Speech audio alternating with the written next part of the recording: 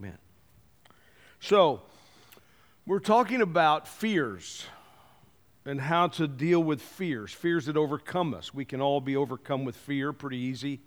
There's all kinds of fears. We talked last week kind of generally about overcoming fear.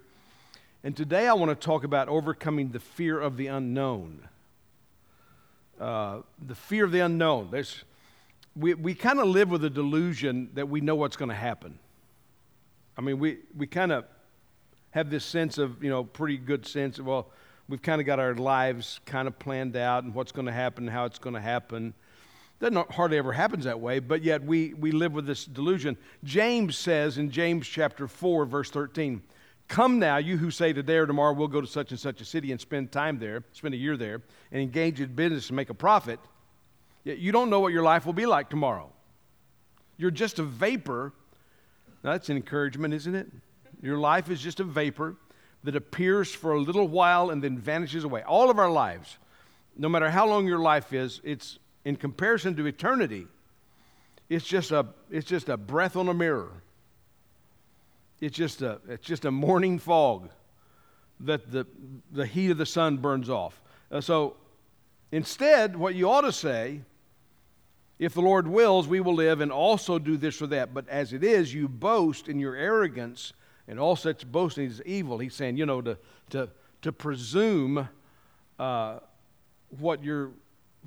going to happen in the future is to presume upon believing that you know what's going to happen, and you don't know. You just don't know. I mean, we don't know what's going to happen the next moment. We're really clueless.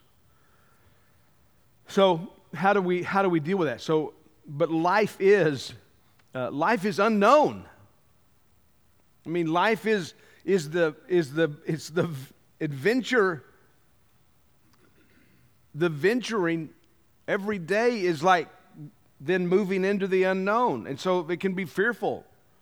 There's so many different avenues of doorways of life that we, through faith, go through. I mean, because we don't really know how it's going to work out. It takes a lot of courage, apparently, right, for a man to say to a woman, "Will you marry me?" Or for a woman to say to a man, "What are you waiting for?"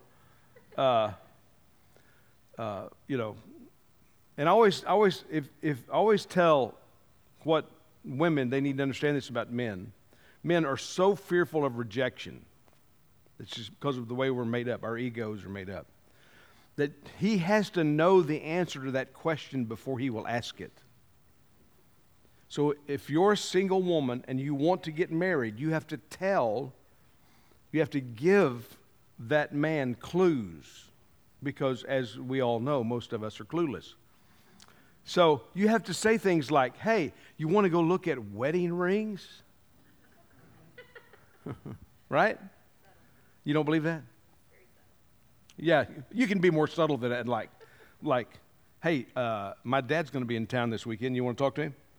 I don't know if they even do that anymore. That's all, misogynist and old-fashioned, so I don't know.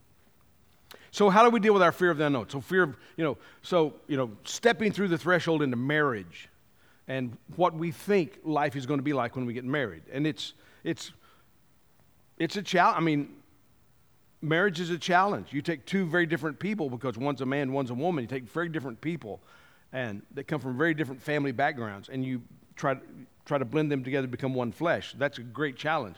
And then out of your love and out of your desire, you say, "Hey, let's have some kids. That'll be fun." Right? And so, but it's unknown. And every time you have a child, it's totally stepping into the unknown, because every child is totally different. Their personalities, it's so different. So how do we deal with that? Embarking on a job, career, all kinds of things. It's stepping through a door into the unknown. How do we do it? So to overcome your fear of the unknown, you have to focus on what you know, because there's so much you don't know. Like, we don't know what's going to happen today, but what do we know? We have to focus on something that is known, that is greater than the unknown. And for us as believers, that which is known to us is the faithfulness of God. What do we know? We know that God has helped us. We know that God has been with us. We can look back at crisis, tragedies, failures, shortcomings, difficulties, mistakes. We can look back at things that we did and things that happened to us that other people did, and we can see through that the faithfulness of God. So how do we deal with the unknown? We deal with the unknown with the known, and what we know is that God is faithful.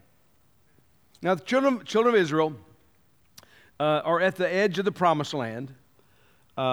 This is the first batch, the parents that have come out of Egypt, and they're at the edge of the promised land, and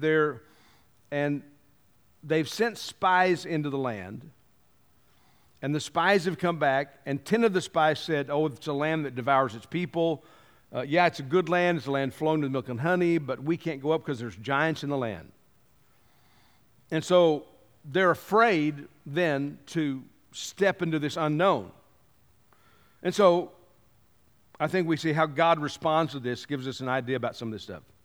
Then all the congregation lifted up their voices and cried, and the people wept that night. All the sons of Israel grumbled against Moses and Aaron, and the whole congregation said to them, would that we had died in the land of Egypt, or that we had died in this wilderness. Why is the Lord bringing us into this land to fall by the sword? Our wives and our little ones will become plunder. Would it not be better for us to return to Egypt? Now think of the logic of that statement right there. They were slaves in Egypt. So they said to one another, let's appoint a leader and return to Egypt. So this is they're at the edge of the promised land, and they're not willing to go in. So their response to the unknown is, nope, not going to happen. Not doing it. I'm not going in. Even though this is we call it the promised land for a reason. It's the land that God's promised them. It's the land of the promise that's given to Abraham. It's the land of the promise that's given to Jacob and Israel. It's the land of the promise that's given to Joseph. So it's the land of the promise. When they left Egypt, they weren't heading for the wilderness. They had a goal in mind. It was the promised land. Now they're there and not willing to go in. So the Lord said in Numbers chapter 14, verse 20, I've pardoned them according to your word. So God was just going to wipe them all out, which I can understand that. But indeed, as I live, all the earth will be filled with the glory of the Lord. Surely all the men who have seen my glory and my signs, which I performed in Egypt and in the wilderness, yet have put me to the test these 10 times, and have not listened to my voice, shall by no means see the land which I swore their fathers, nor shall any of them who spurned me see it. So God says they've just continually complained.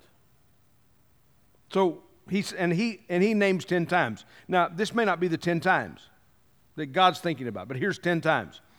Before they crossed the Red Sea, and the Red Sea opened. What did they say? Oh, you brought us out here to kill us. God brought us out here to kill us. So what God said, well, no, I've actually got a plan here. And he opened up the Red Sea and they walked across on dry land. So then as they're on their journey, they got to Marah, and the water was bitter, and so they complained because of the taste of the water. And so God showed Moses a tree to throw in the water. The water became sweet. The Lord sweetened the water. They complained there. In the desert of Sin, they complained because they didn't have any food to eat. So God began to give them manna. So every morning they could go and collect the food for the day. Manna showed up every morning. But then they got in trouble because they were collecting more manna than they were supposed to, and then it would rot. So they're complaining about this. So God gave us this manna, and yet they're not doing what God told them to do. Then they attempted to collect manna on the Sabbath. They weren't supposed to collect manna on the Sabbath. They were supposed to collect 2 days' portion because it wouldn't keep over a day. But before the Sabbath, they could collect 2 days' worth. But they didn't follow that. So at Rephidim, again, they complained because they didn't have enough water, and the Lord gave them water from a rock. Then we know that Mount Sinai, while Moses goes up on the mountain and receives the law from God, that they begin to complain. Said, about this man Moses, we don't know where he's gone, so let's build a god and go back to Egypt.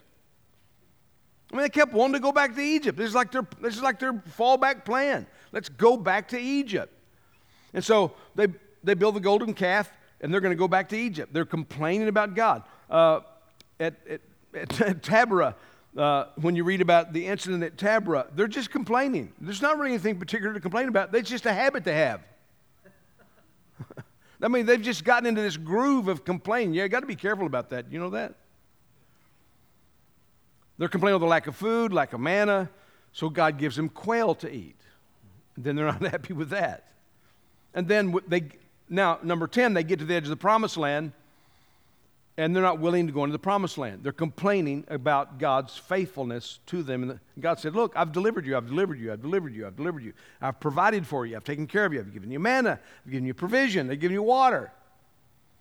I'm taking care of you, I'm bringing you to this promised land, come on. And they get to the edge of the promised land, and they're not willing, even though God has delivered them every single time. One of the ways you deal with the unknown is that you remember God's faithfulness to you in the past to help you overcome your fears in the future. Because you don't know the future, but guess who does? We do know one who knows the future. And so we can put our trust in him. Psalm 92:1, sorry. It's good to give thanks to the Lord and sing praises to your name, O Most High, to declare your loving kindness in the morning and your faithfulness by night. It's just one of the things that just gets me all the time is the amazing faithfulness of God, because he is faithful even when we're not. Are you glad? Anybody glad for that? Amen. Okay, second thing is this. If you're going to overcome fear of the unknown, you have to overcome the fear of the unknown by declaring God's promises instead of grumbling and complaining and declaring your fears. So what did they say? Then all the congregation lifted up their voices and cried. People wept that night, and all the sons of Israel grumbled against Moses and Aaron. The whole congregation said, would that we have died in the land of Egypt, or that we'd have died in the wilderness. Why is the Lord bringing us into this land to fall by the sword? Our wives and our little ones become plunder. Would it not be better for us to return to Egypt? So they said to one another, let us appoint a leader and return to Egypt. So you need to be careful what you ask for, because you might get it.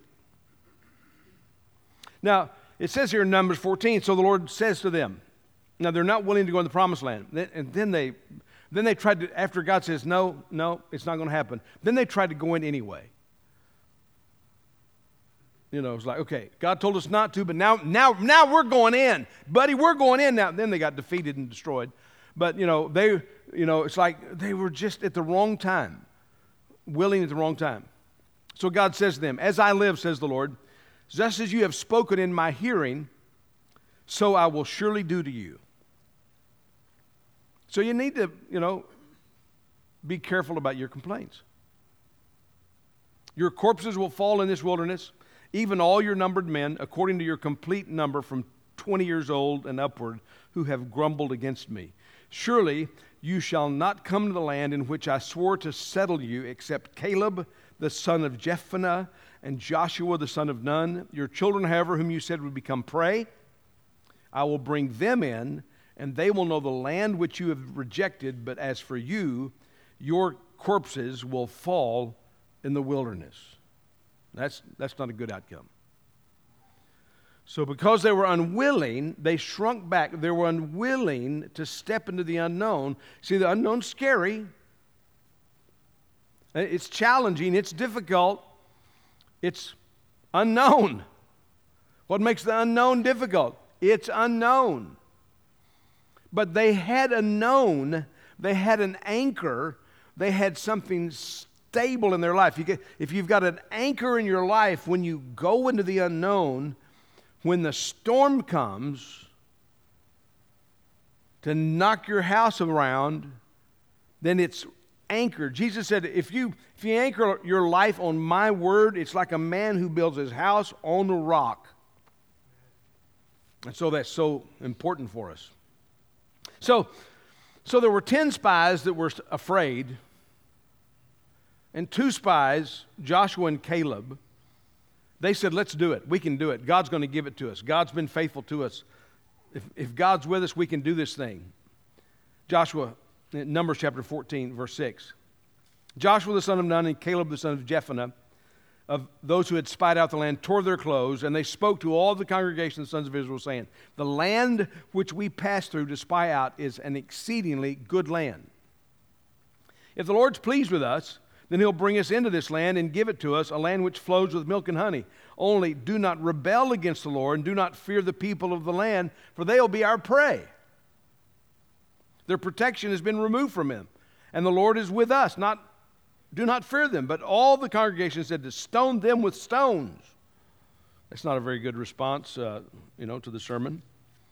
Then the glory of the Lord appeared in the tent of meeting to the sons of Israel. Now, they saw the same thing that the other 10 saw. Right?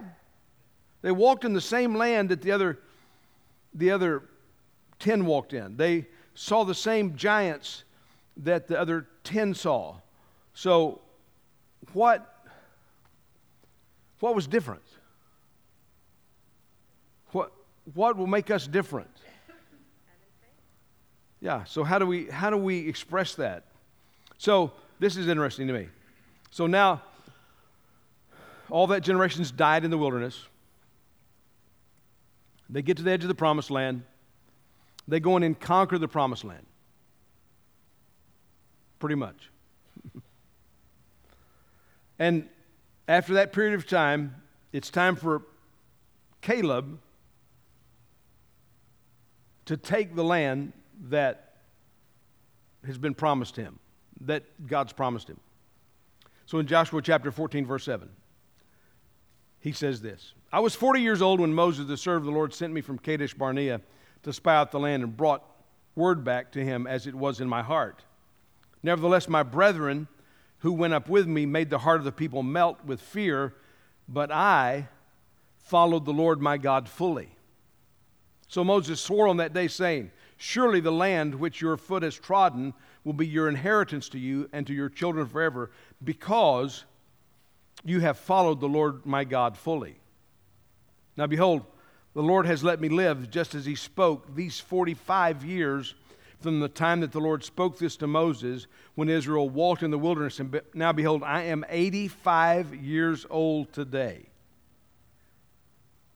I'm still as strong today as I was in that day Moses sent me, as was my strength was then, so my strength is now, for war and for going out and coming in. Now then, give me this hill country about which the Lord has spoken of on that day, for you heard on that day that Anakim giants were there with great fortified cities. Perhaps the Lord will be with me and will drive them out as the Lord has spoken.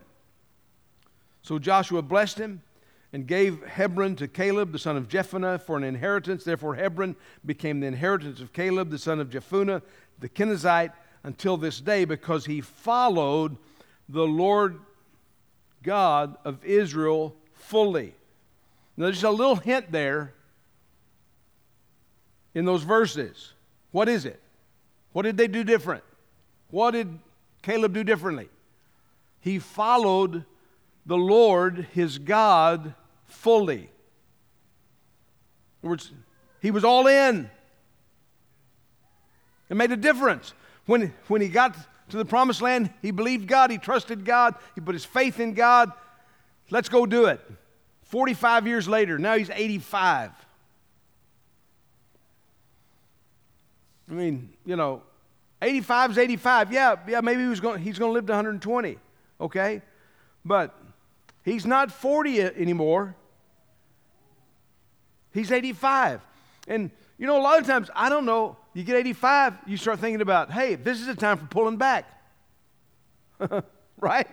You get 65, you get 55. You start thinking, oh, I don't know about adventure. You know, I went to my cardiologist this last year, and I turned 65, and so I said something about old.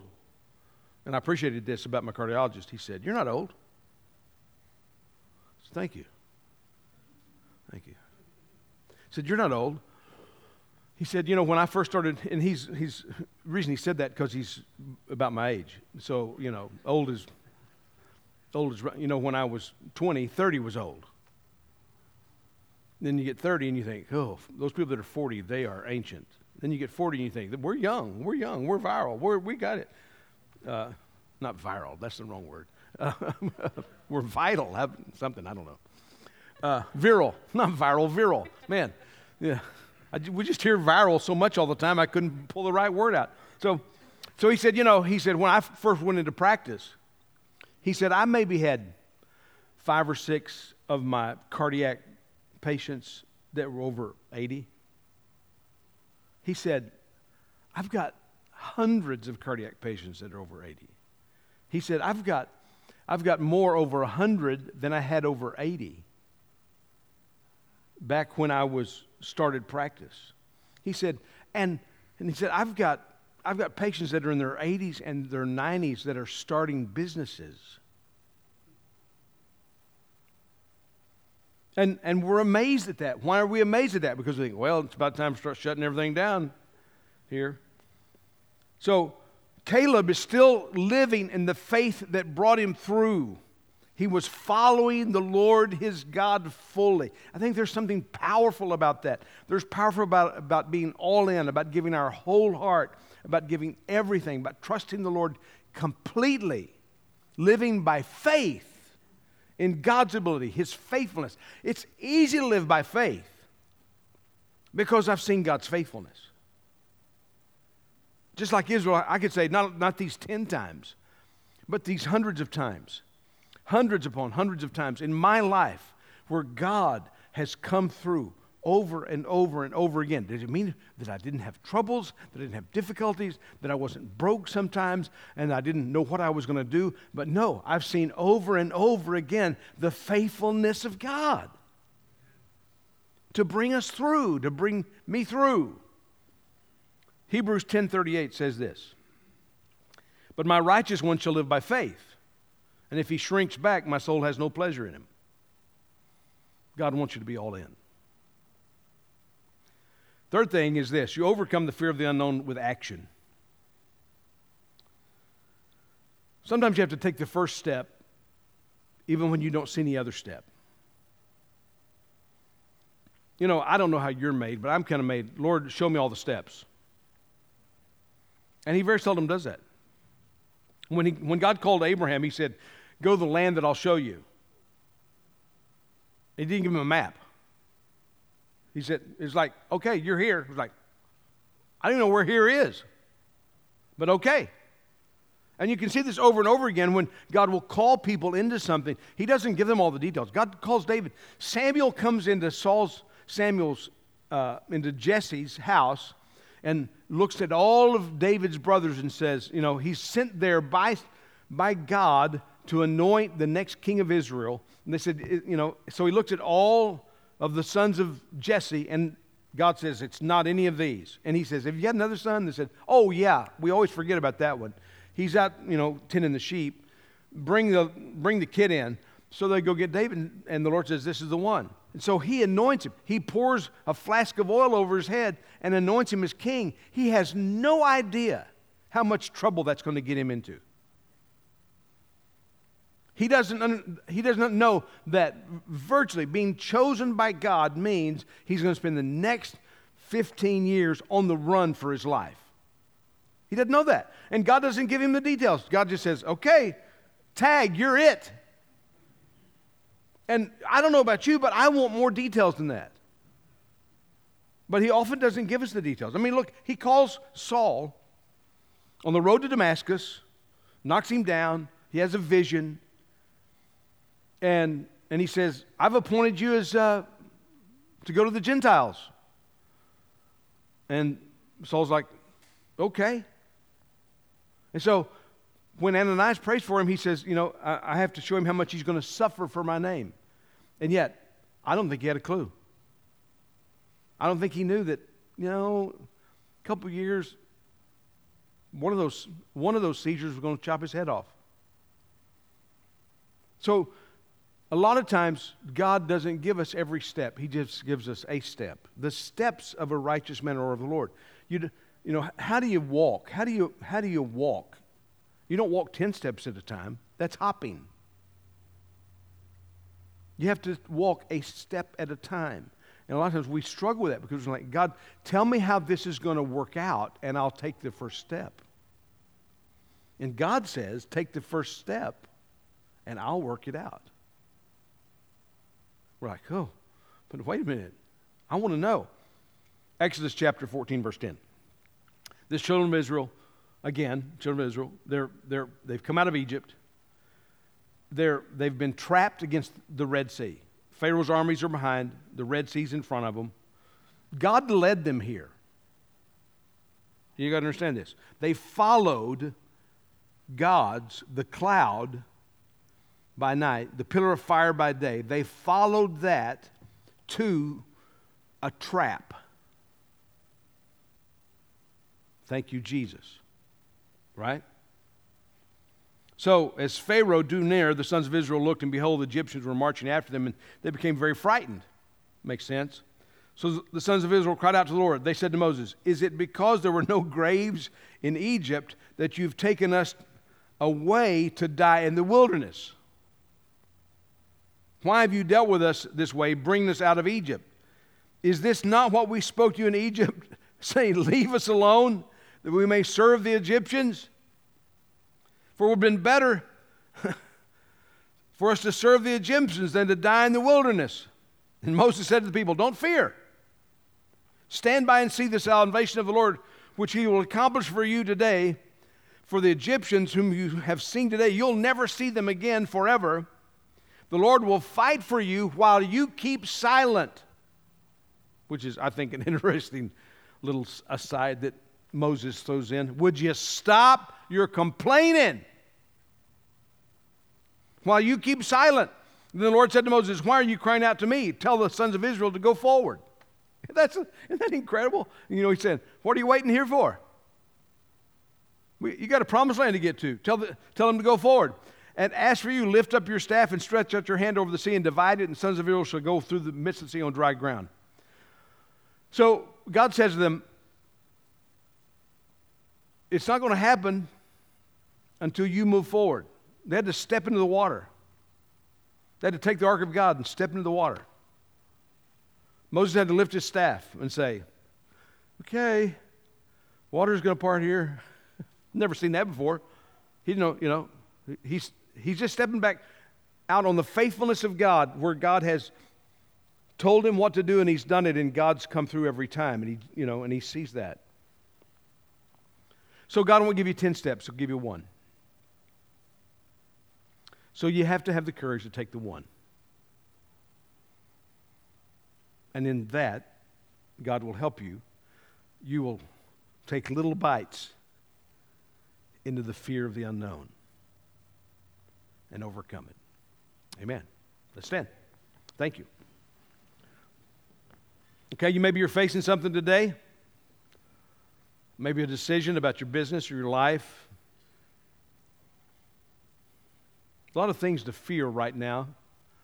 A lot of fear-mongering going on. I don't often watch the news anymore.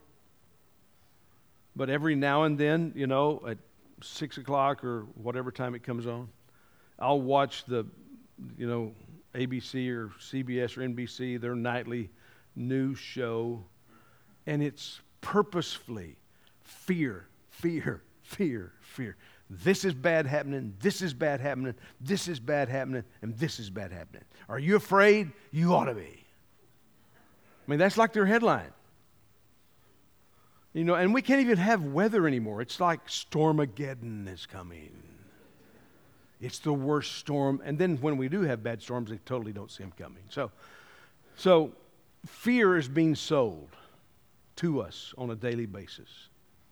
And so we have to determine, are we going to live by the fear of the age, the fear of the moment, the fear all around us? I'm not saying don't be reasonable, don't take caution. But I'm saying, are we going to live by the fear of the age, or are we going to live by the faithfulness of God? What has God done in your life? Just ask yourself, has God been faithful? He will continue to be so. He will continue to be faithful.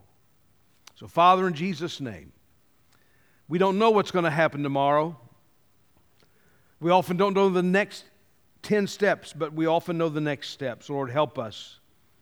You said the steps of a righteous man are ordered of the Lord. Lord, order our steps in your will, in your plan, in your direction. Help us to see and discern and know what is your will and your purpose. And Lord, help us have the faith and the courage to overcome the fears that lie within us, the fears that are around us, and to follow you fully. In Jesus' name, amen.